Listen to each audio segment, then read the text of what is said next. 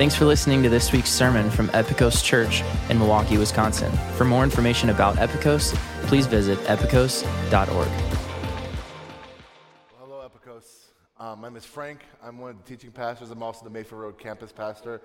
When life gets confusing or difficult, it's easy to shrink back and to kind of run away or just go to like a safe space where you feel like you're in control and things like that. But what we actually need to do is to reorient ourselves back to God's Word, His truth, and the gospel. And when we remind ourselves of the gospel, what we're doing is we're hitching our hopes and all of our fears and concerns on God who can actually do something about it, right? And when we remember our position in the place of God's hands, it's right exactly where we need to be. And ironically, about 8 months ago, when we were planning this series, on this day, it was scheduled that we were going to be in the book of Ephesians, which in this book, today, we're going to remind ourselves of that very thing, of our past sins, of our current sins, what Christ has done with those sins, what He's done in our lives, and more importantly, where we should be moving forward in life. So we're going to open today in God's Word to Ephesians chapter 2. So if your Bible, open to Ephesians 2, and let's remember the gospel in this current moment that we are at in Epikos, all right? While you're turning there, let me tell you about this pet parakeet I had when I was in middle school. You might be like, Frank, why did you have a pet parakeet? Don't worry about that. But I thought it was cool to grab an exotic bird from the jungle and put it in a 2-foot by 2-foot cage in my bedroom. Have we not considered how weird it is that people have pet birds? Like, that's a psychotic thing for us to do, but that's besides the point. I went on a trip for a week, and I remember asking my mom, like, hey, when I'm gone, can you please, take care of my bird? And so I taught her, how to put water in the little cup thing, how to put seeds, how to change the newspaper, and how to put a blanket over the cage because birds can't sleep unless you tuck them in, you know what I'm saying? So I did all that. I went away. When I came back, I said hi to my mom because it's Mother's Day. I did say hi to her. I didn't ignore her. And then I ran to my room, and I lifted the blanket up, and look and behold, my bird was on the bottom of the cage on its side sleeping. And I was like, you must have had a wild night last night looking forward to me, you know what I'm saying? So I put the blanket on. I said, I'll come back in a couple hours, get some rest. I left. When I came back, I lifted the blanket up, and the bird was still laying on its side. Now listen, I was in middle school. I've never seen a bird sleep. Have you ever seen a bird sleep? No, because there's a blanket over it, all right? I don't know how birds sleep, all right? So I was trying to figure out, maybe I need to wake this bird up because it just knocked out, took a little bird melatonin or something. So I got a pencil and I started poking at it because that's what middle school boys do, right? Started poking at it, trying to wake it up, and that was the moment when I realized I don't think my parakeet's asleep. I think my parakeet died. And so I felt bad, and I wanted to honor and respect this bird, so I wanted to give this bird a burial at sea. So the first thing I did was I went and got a sock and put it on my hand because birds are disgusting. You should never touch a bird. The only bird I will touch with my bare hands is if it's called a chicken wing, right? So I had the sock in my hand, I picked up the bird, and I went to the back of my apartment complex where the pond is, and I remember saying something like, I commit thy bird to you, God. I didn't know what I was doing. I just wanted to be respectful. And so I tossed that bird as far as I can into the pond. And honestly, I think that was very honoring to my pet parakeet who died because of the air conditioning being too low. All right? I share this story because this was the earliest time I got to be confronted with the reality of death. And in that moment, I realized something very clearly. That there's no variations of death. You're not kind of dead, sort of dead, or mostly dead. You are either alive or you're dead. And when we read the Bible today, it also paints a picture that not only you are either physically alive and physically dead, but in our spiritual state, you are either spiritually alive or spiritually dead. And so the letter to the Ephesians talks about this. So before we dive into the letter to the Ephesians, let's read the envelope to the Ephesians. So Ephesians is written by the Apostle Paul, and it's to the church in Ephesus. And we know the specific year this was written. It was written in AD 62 because this was written during Paul's first imprisonment when he was in Rome. And the purpose of this letter is to be a reminder of the gospel and how it's to shape our lives. Very simple. Ephesus was a Roman province in a very wealthy port city over on the west coast of Asia, which today is modern Turkey. And Ephesus at that time was the center of worship for many Greek and Roman gods. So it's kind of evident that this was a mostly Gentile audience, as in these are not Jews, they're Gentiles. So after Paul had visited, shared the gospel, people got saved, they turned away from their pagan gods and started following Jesus.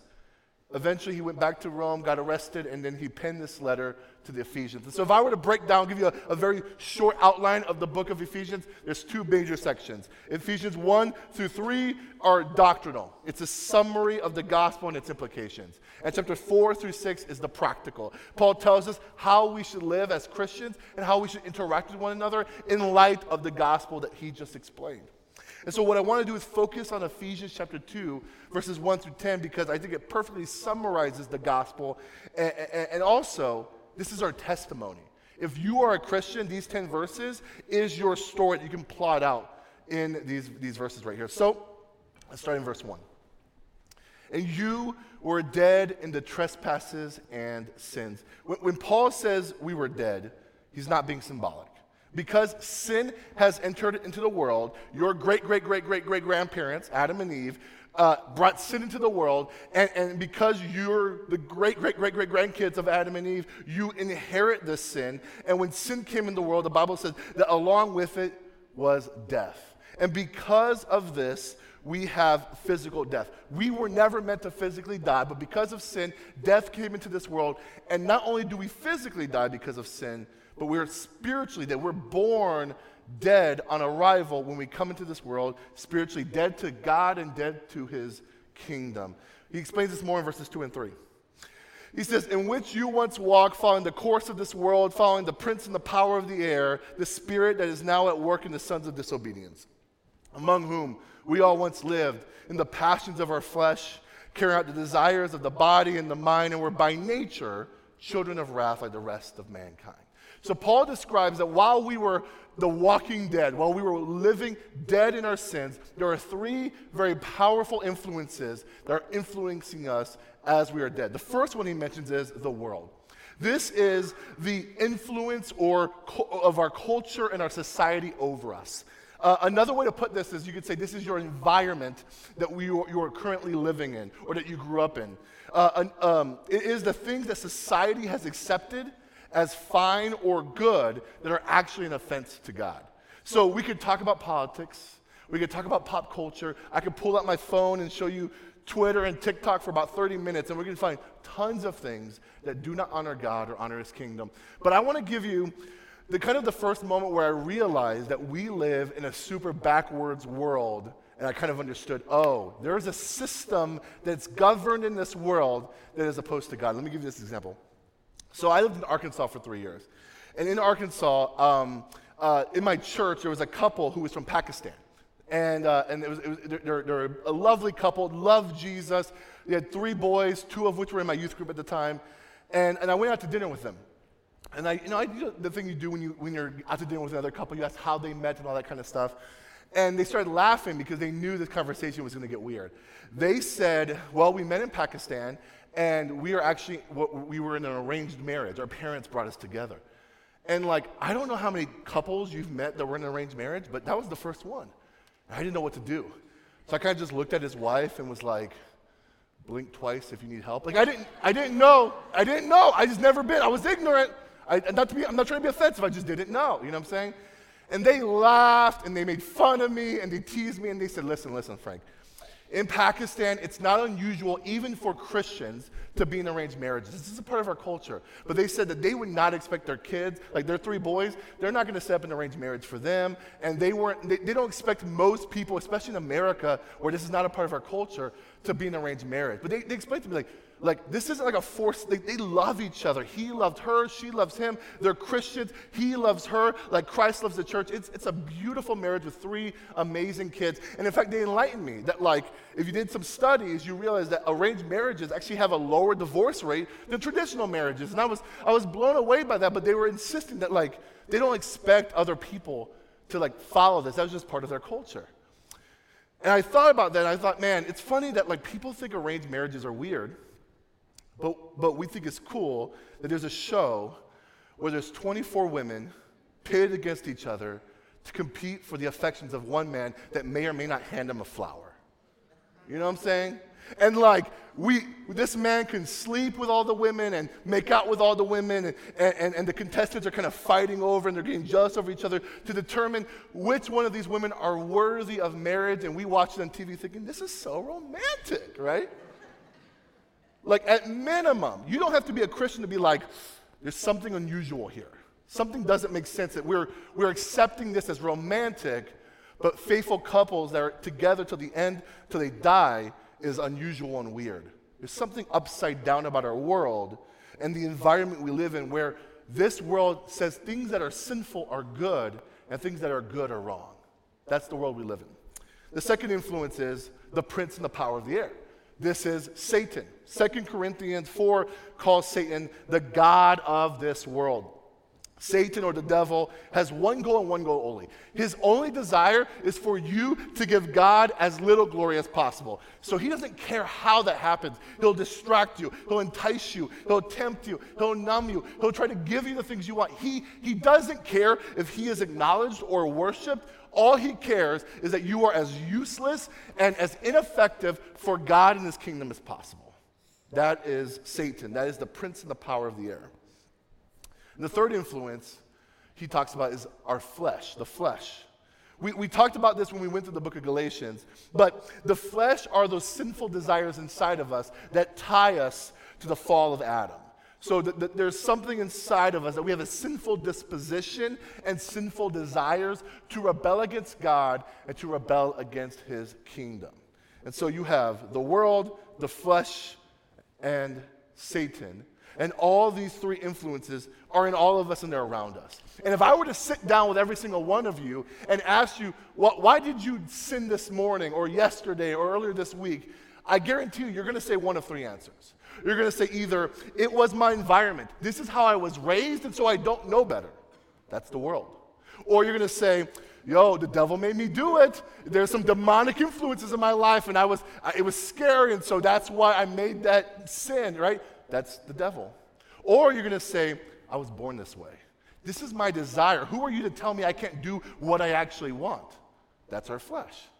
All 3 of these are at work in concert together, and this is where Paul calls us the children of wrath. Or rather, more specifically, people deserving of God's wrath. Paul would say there's ultimately 2 kinds of people in this world. There's the children of God and children of wrath. The former are those who put their faith in Christ and have been justified because of Jesus. And the latter are those who are still under condemnation, deserving of the wrath of God. John puts it like this in chapter 3, verse 18. He says, whoever believes in him is not condemned.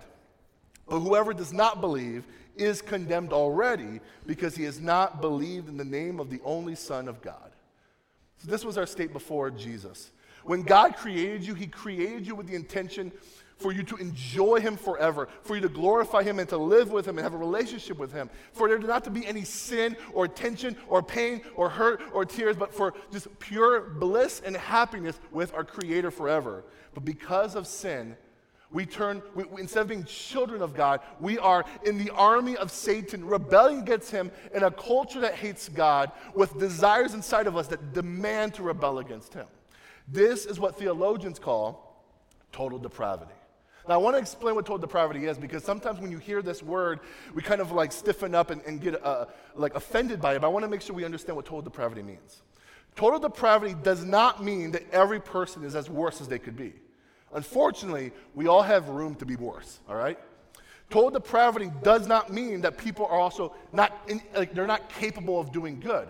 We are all created in the image of God. Therefore, that image of God gives us the ability to do some good things. Total depravity means every part of a person, your mind, emotions, heart, and will, is affected and tainted by sin. I'm going to say that again. I think I have it on the screen. Total depravity means every part of a person, mind, emotions, heart, and will, is affected and tainted by sin. So do you see the problem here? Paul tells us that we are dead in our sins, in a world that hates God, that follows the devil, with innate desires to rebel against God. And Paul is saying that we're hopeless. Like, the only thing dead people can do is remain dead.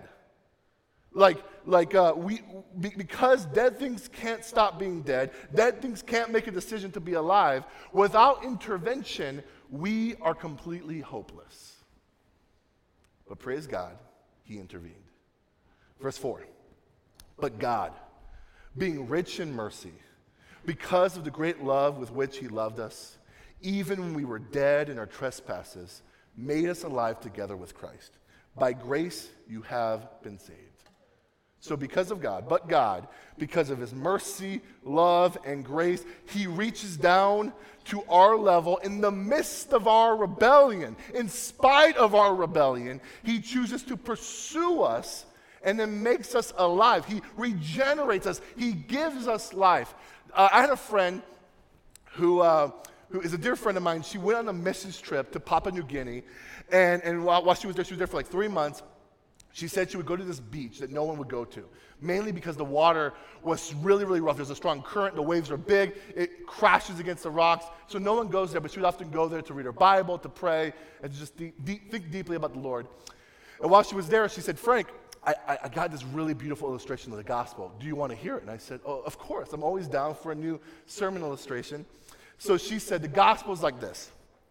You're in the ocean, and the waves are crashing down on you. And you're drowning. You're like trying to capture your breath, and you're flailing your arms. And you realize that the only solution out of this is to scream, Jesus, save me! And you're like shouting, you're flailing, Jesus, save me! And then Jesus is at the shore. And he's like, I got you. And so he comes into the water. He dives in. He gets you. He grabs you. He says, come with me. And he brings you to the shore. And you guys live happily ever after. I said, that's a great story. That's a great illustration. However, the Bible disagrees with it. Because we're not drowning in our sins. We're not flailing our arms shouting out to Jesus. If we're going to be accurate to this illustration, according to Scripture, we're at the bottom of the ocean. We're dead. We have no idea that there's even something better at the shore. We're not thinking about Jesus, hoping he saves us. We're chilling on the bottom of the ocean, and there's a coral reef over us, and we love it because little Nemo fishes are swimming everywhere. We love the bottom of the ocean. We're not shouting out to Jesus. We don't even know he exists. We don't even care about him. We're at the bottom of the ocean dead. And Jesus, who loves us, who desires to be in relationship with us, dives into the depths, into the bottom of the ocean, rips that coral reef off of you, grabs you, brings you to shore, and then he breathes life into you. This is the goodness of our Savior. That though we were sinners, while we were still in our rebellion, Jesus saved us. Salvation is not Jesus healing sick people to good health. Jesus is resurrecting dead people to life. When we weren't looking for him, we didn't want anything to do with him, but God's mercies are always greater than our sins. His love is greater than our hate. And his grace is always bigger than our failures. He loved us in spite of us. He came down to get back what was rightfully his. The broken relationship we had with God that was severed because of sin, he fixed it, and he took the greatest measure to fix it, his entire life. So we were once dead in our sins, but God stepped in. Let me ask you this question. When was your but God moment? Because if you're a Christian, you had one. Everyone should have one. For me, I was 17 years old in the Bahamas. I didn't care about God. All I cared about was girls and football. But God intervened in my life when I was in the island. He introduced me to this woman who was dying of HIV, but she loved Jesus. And through that conversation and through a number of events that happened that week, I found myself on the last day of the island with my hands up in the air, praising Jesus, knowing that when I get back to the States, people are going to be really confused because the Frank that left America is no longer the same Frank who's coming back into America right now because Jesus intervened. We were once dead in our sins, but God intervened. When was your but God moment? Verse 6. And Jesus raised us up with him and seated us with him in the heavenly places in Christ Jesus.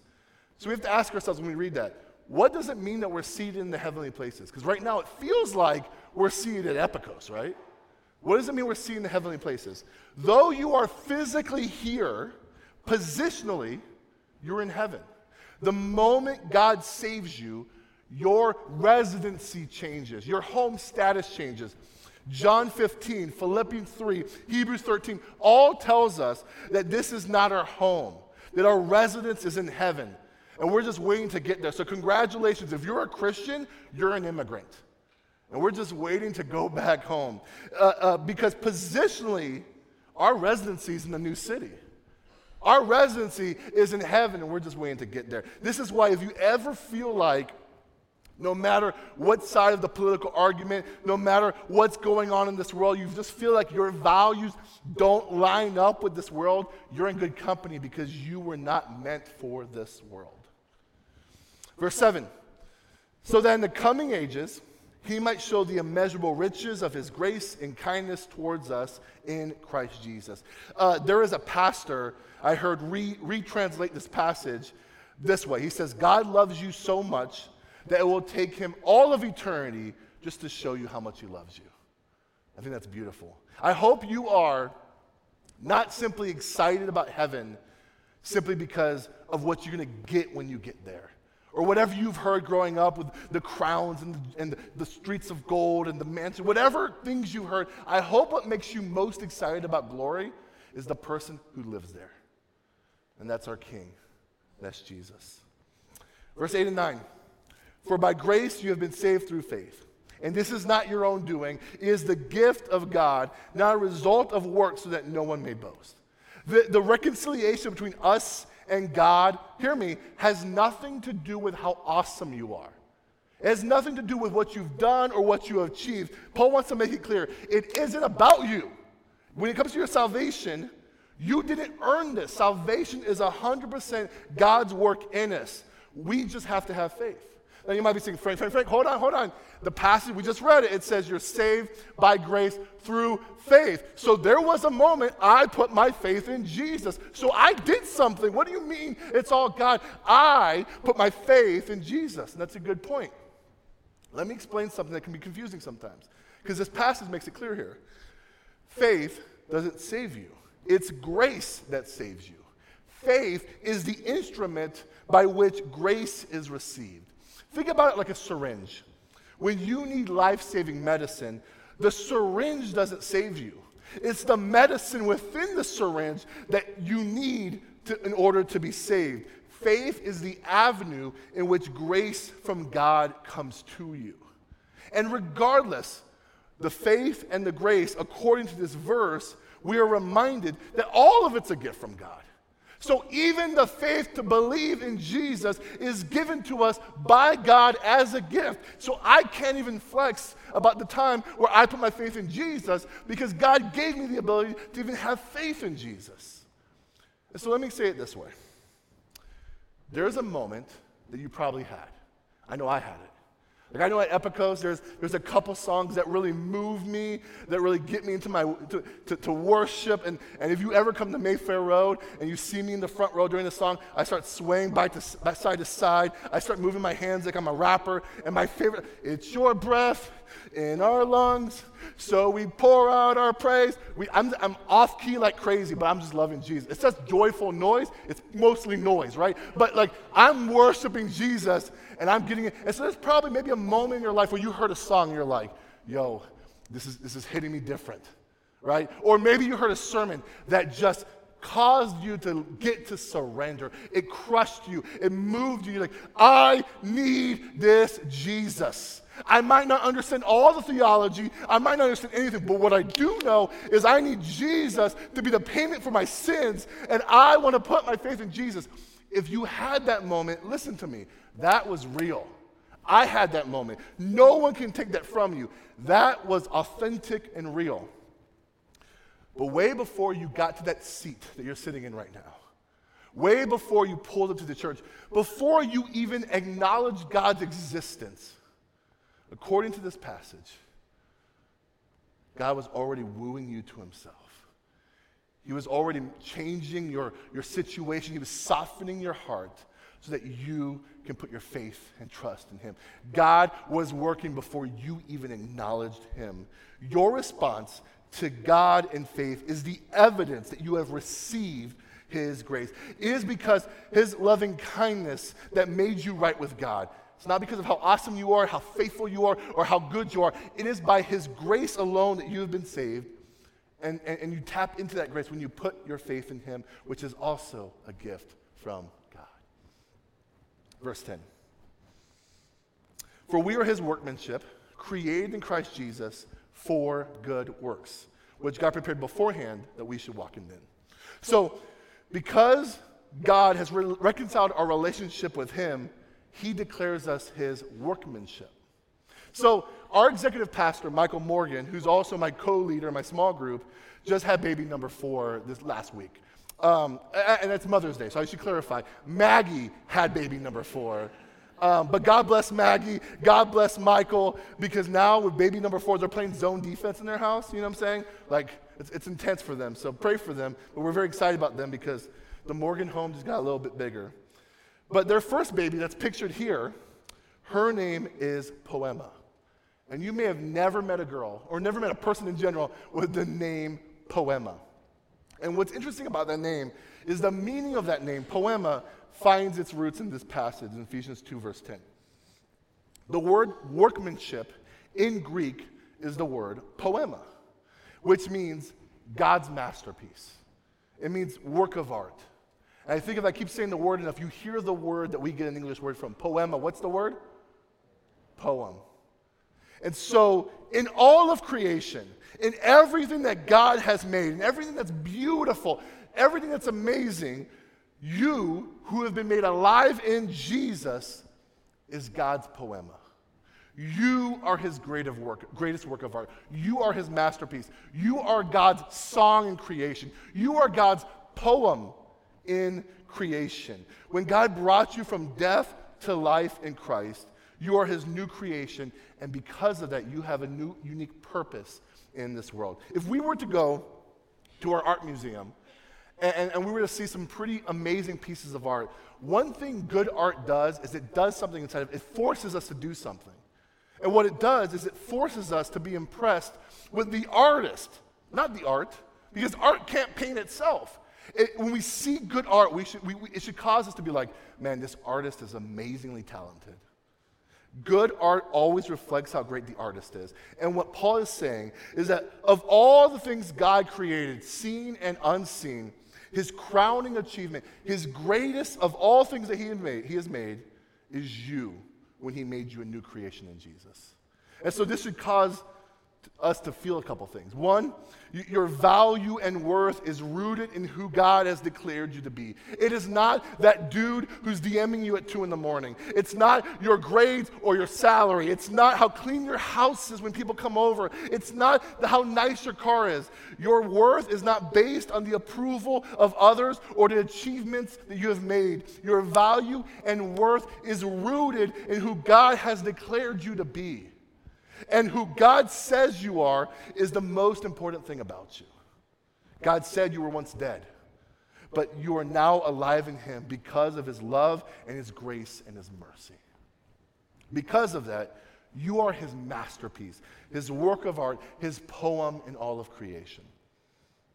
So you are God's workmanship, but for what purpose? For good works, which God prepared beforehand that we should walk in them. When you put your faith in Christ, that is the moment when God wanted to start using you for his kingdom. You might say, Frank, I don't know, man. I'm a little rough around the edges. I'm a young in faith. Maybe God's not ready to use me. I need to mature a little bit. There's a quote by Martin Luther I love. He says, God can draw a straight line with crooked sticks.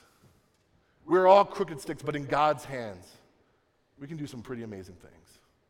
We are to simply walk in the good works he made us for. That word walk is found all over the book of Ephesians. The way Paul is using it is he's talking about how we order our behavior, how we measure our behavior. And so in chapter 2, verse 1, it says that we were walking dead, following the world, Satan, and our flesh. In verse 10, we just read that we are to walk in the good works that God prepared us for. Further on, we are to walk in unity. We're to walk in new life. We're to walk in love. We're to walk in wisdom. And at the very end of the book, he says, watch out. It doesn't say walk, but he says, watch out. And we're going to talk more about that next week when we talk about the armor of God. Walking is an important theme here in the book of Ephesians.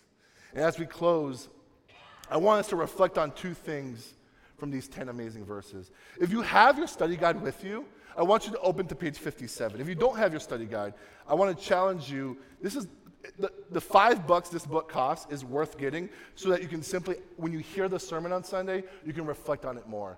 But in this book, the study guide that we have this section called Formation and Application, and there's these two paragraphs in here that I really want us to land my message in that I think are going to be helpful for us to take on this week. The first section, the first question, there's this paragraph that I think is great. It says, it is evident in Scripture that we can do nothing to earn salvation on our own. It is freely given from God through the sacrifice of his Son on the cross. It is easy to find ourselves sometimes thinking that we must do certain things or act a certain way to be saved. However, this is not the case. And we can rest in the assurance of salvation by grace through faith. The good news is you can rest. You were not created to try to impress God. Only Jesus can impress God. You were created to worship him. And what that may mean for some of you is to reorient your heart on how you do this or how you're thinking about certain things. So for example, when the offering buckets come around, if you think, I need to put this money in here because I want to make sure God is happy with me this week, then don't put any money in the offering bucket. But if what you're thinking is when you put the money in the offering bucket as a response to God's goodness and kindness in your life, and because he has been so generous to me, the way I want to show my generosity back is by putting money towards the mission and the vision of the church, then that is worship. If you're thinking when you come up to the Lord's table today for communion, I need to take this. I need to take the bread and take the cup because by doing so, God will be happy with me or I will earn favor with God. Then would rather you to stay in your chair. But if you see the Lord's table as, since I'm remembering that Jesus has reconciled my relationship with the Father, and therefore because of that, my relationship with one another can be reconciled, then that's worship. Come to the Lord's table and worship him. If you're going to small group and think, well, I got to write these questions and I got to make sure I spend a lot of time reading the Bible because I want God to see that I'm busy hanging out with these other Christians. If you're just trying to impress God with giving up your Wednesday night, then I'd rather you not go to small group. But if you're going to small group as a means to grow in your faith, to be in community with others, to pray for one another and carry each other's burdens, that is worship. Rest in the fact that you are saved by grace through faith and demonstrate that through worship, demonstrate this masterpiece that you are through worship to God. The second thing I want to talk about is for you to be the masterpiece who God has created you to be. Back on that page 57, it says, grace is not opposed to effort. It is opposed to earning. Earning is an attitude. Effort is an action. Grace, does not just have to do with the forgiveness of sins alone.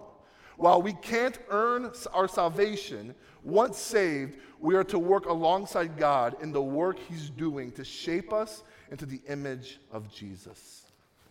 In other words, God created us to do good works, and those good works take some effort on our part.